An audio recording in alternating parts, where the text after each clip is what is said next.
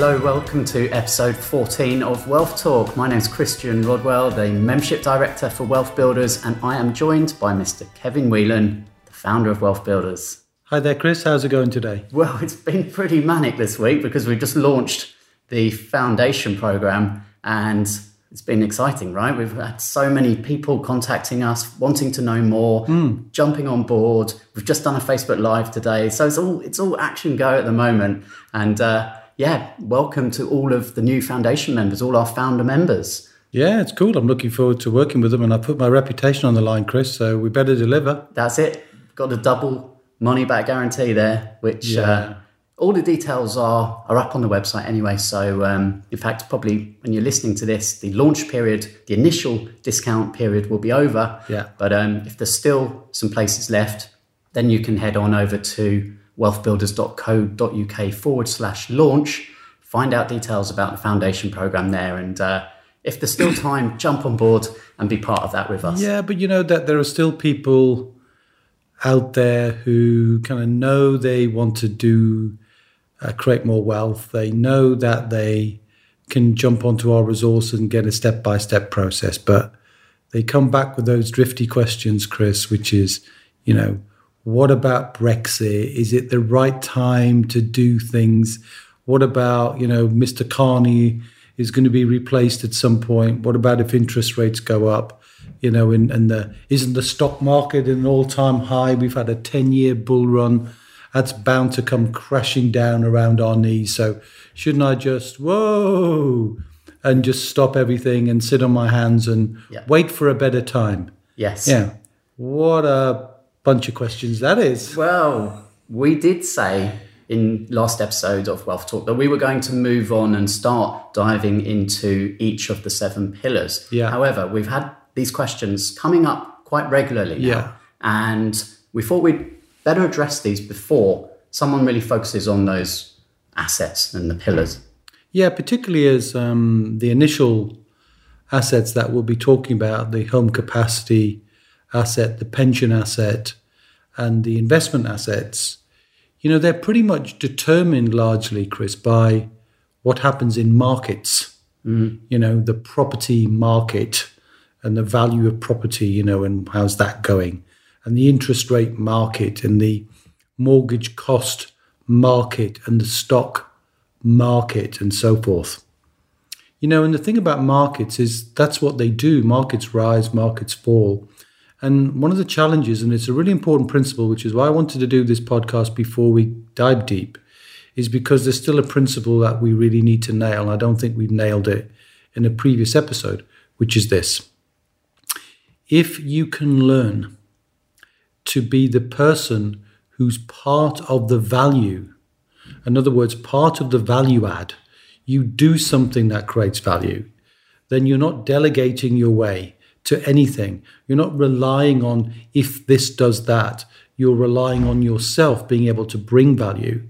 And the way you bring value is to think about how your wealth dynamic, the way that you naturally bring value or the way that you can explore bringing value can drive your own personal economy. So you do something that forces value, so that when you do that, you're in control of that value. Even if markets go down, there's still ways.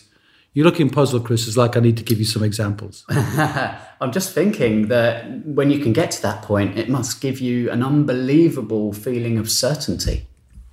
So that's a great point. So if you think about somebody getting on in their life and they're thinking about downsizing them and the property market crashes, and then they're just about to draw their pension, they've had the tax-free cash to stick a few quid in the bank, and then they want to draw their pension and the stock market crashes. And then interest rates are low, so they can't even get any decent return on their savings, kind of like now. And how certain is life? It's entirely uncertain. So certainty doesn't come from thinking about markets. It comes from thinking about flowing value. And wealth flows to value. And we talked about this in many of our previous podcasts, that wealth flows to value. Should we talk about some examples where individuals can create value? Yeah, well, let's look at perhaps in the different pillars. You could give some examples. Well, you can create value in every pillar, really, except it's very difficult to create value, let's say, in the stock market. But I can certainly show anybody ways to mitigate the risk of the crash in the stock market. So while you can't wake up tomorrow and fancy buying a pair of Nike trainers, then all of a sudden, Nike shares are going to go up. That's not going to happen. So you can't really do anything about that. So which is why the stock market is not a great place to build wealth. It's a place where you might want to start your journey if you're, just building some trackers, you're building some traction, if you like. But the real way to build wealth comes from the entrepreneurial pillars. The pillars, we refer to assets as pillars, right? We've talked about that before. Yeah. So, the pillars that you can do extraordinary things are the pillars of property, the pillars of business, the pillars of intellectual property, and the pillars of joint ventures. Because in each one of those, you can do something yourself that even if the market goes down, you've driven value into your life, either in cash or in some form of appreciation. Shall I give you some examples? Please do. Yeah. So let's say, let's give you another example, another parallel, just before I do that. If, let's say, you've got money, your savings, and the savings are in the stock market, and the stock market crashes, and you're drawing money at a fixed level, you need a certain level, or you're drawing money based on the return you get, so the market gives you 4%, so you spend 4%, the market gives you 6%, so you spend 6%. If the market crashes and it goes down by 10, 15, 20% or whatever, then the very definition of that, if you're trying to keep your money in keep the same value, is your income will go down. So your income is coupled, it's interconnected, inextricably linked to the value of the asset you hold, which is the stock market. Well, let's flip that. Let's say you've got money in a property that you rent out, right? We won't go into the details of different property strategies, but let's say you do that.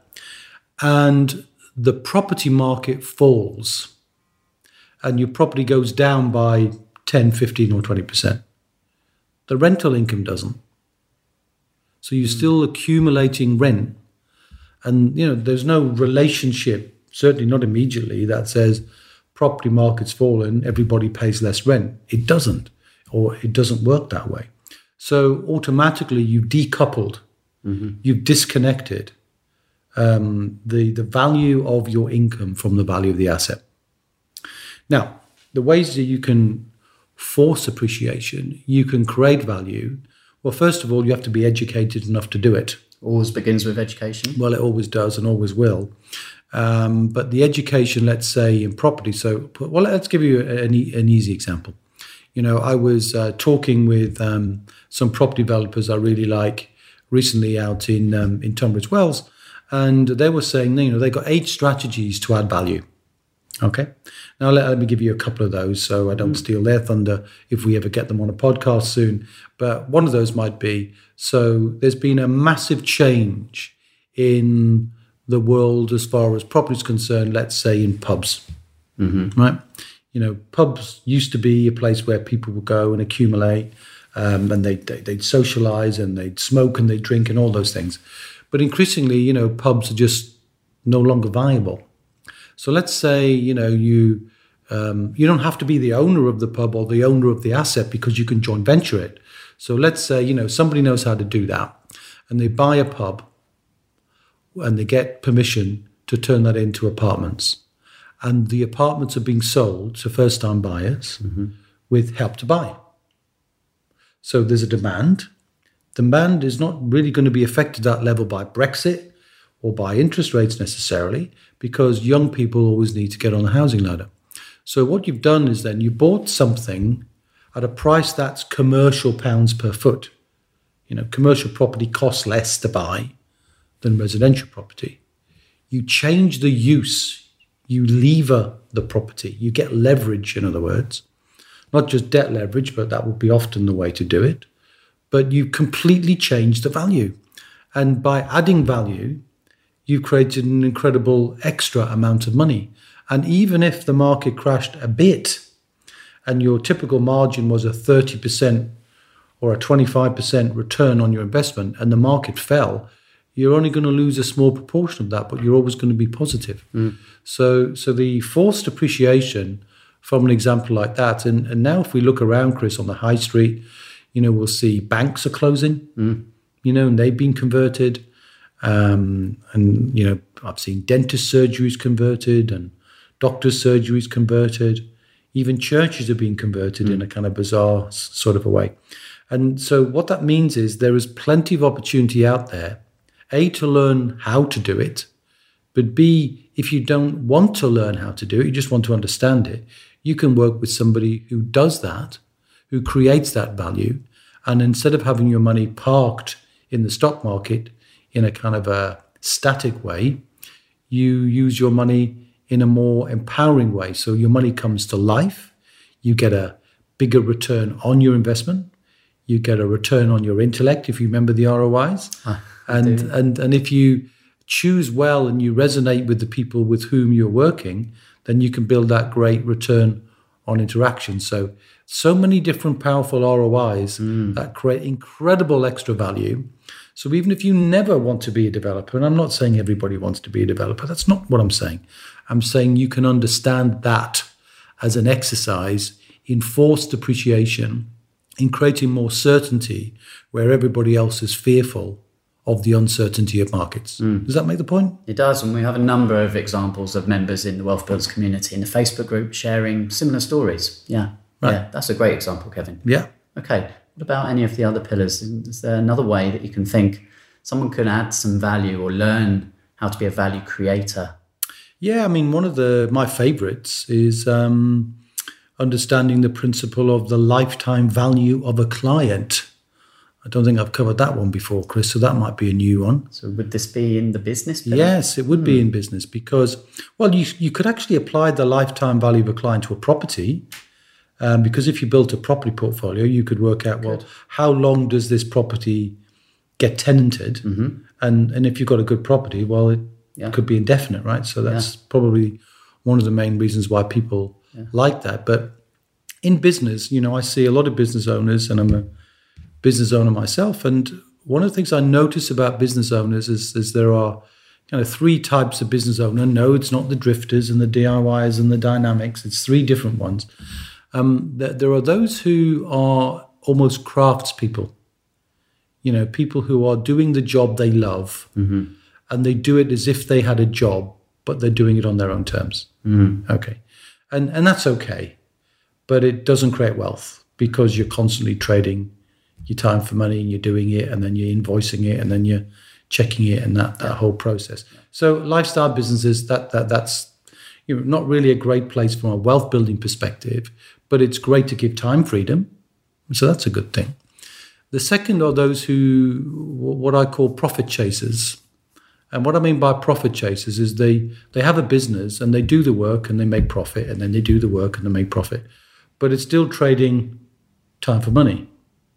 And it's not uncommon for accountants to do that or lawyers to do that. It's still an hourly rate, but they've got sort of partners on one hourly rate and very transactional. It's all transactional. What I prefer to do is look for businesses both to work with, invest in, or build that have a different characteristic altogether.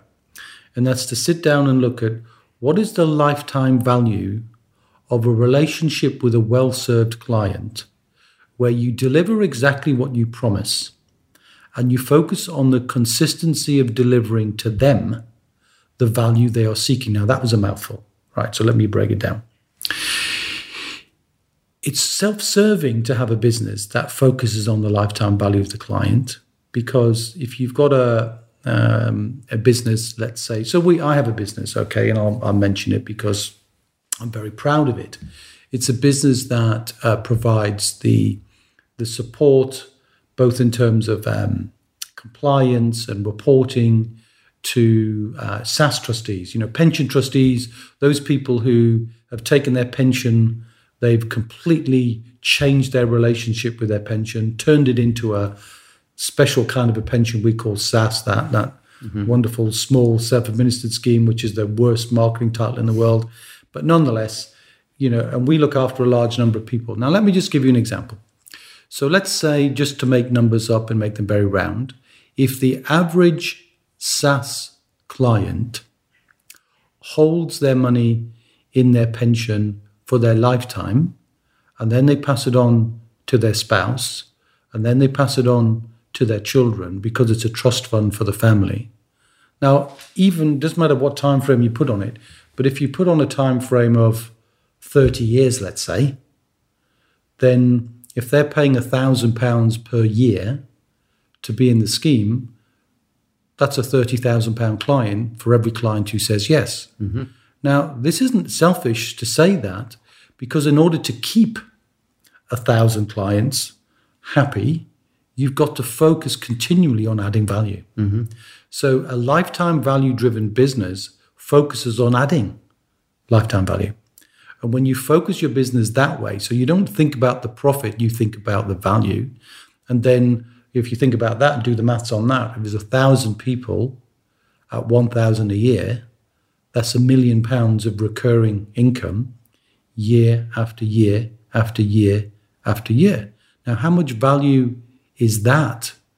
And how much more value would that be compared to a business that just made a few £1,000s in profit and focused just on the profit? You see what I mean? Mm. So when you focus on value and you look at the lifetime value and you look at how you deliver value, and that's where you start, which is why I love working with new Wealth Builder clients. And I'm so looking forward to working with the foundation members, because we'll encourage as many of them as possible to see the entrepreneurial value in creating ideas like that. So that they begin to see creating lifetime value as a worthwhile cause, not just for a great client and a happy relationship, but it drives incredible value to their business. Yeah. And I'm so looking forward to helping people do that. Yeah. It's a different way of thinking, though, isn't it? Well, it is. And we covered this in an earlier episode, is the employee versus the entrepreneur mindset. So if you haven't listened to that, then I'm trying to think which episode that is. But we'll link to it in the show notes, that's for sure. But definitely the wealth mindset, and also wealth dynamics gives you a wonderful clue as to where you can add value. Yeah, it does. Particularly for, those on the start of their wealth building journey, because more often than not, I see people kind of get a little bit of education and then they think the way to build wealth is to chase that asset because they've heard of it down the pub that's still open, or on some website, so they'll chase some kind of strategy without really thinking through, is that right for them? Are they used to adding that value?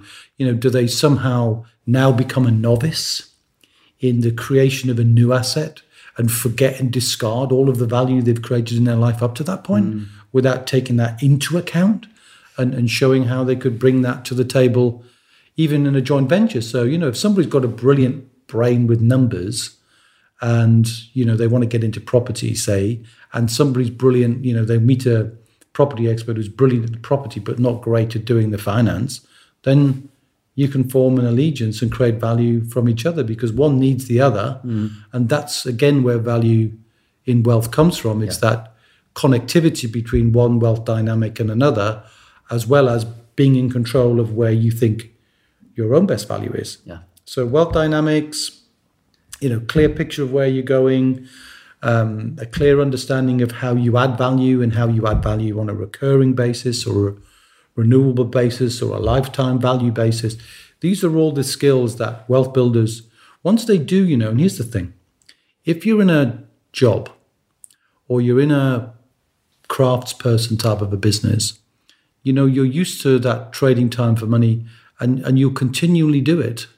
You'll never, ever get off that treadmill.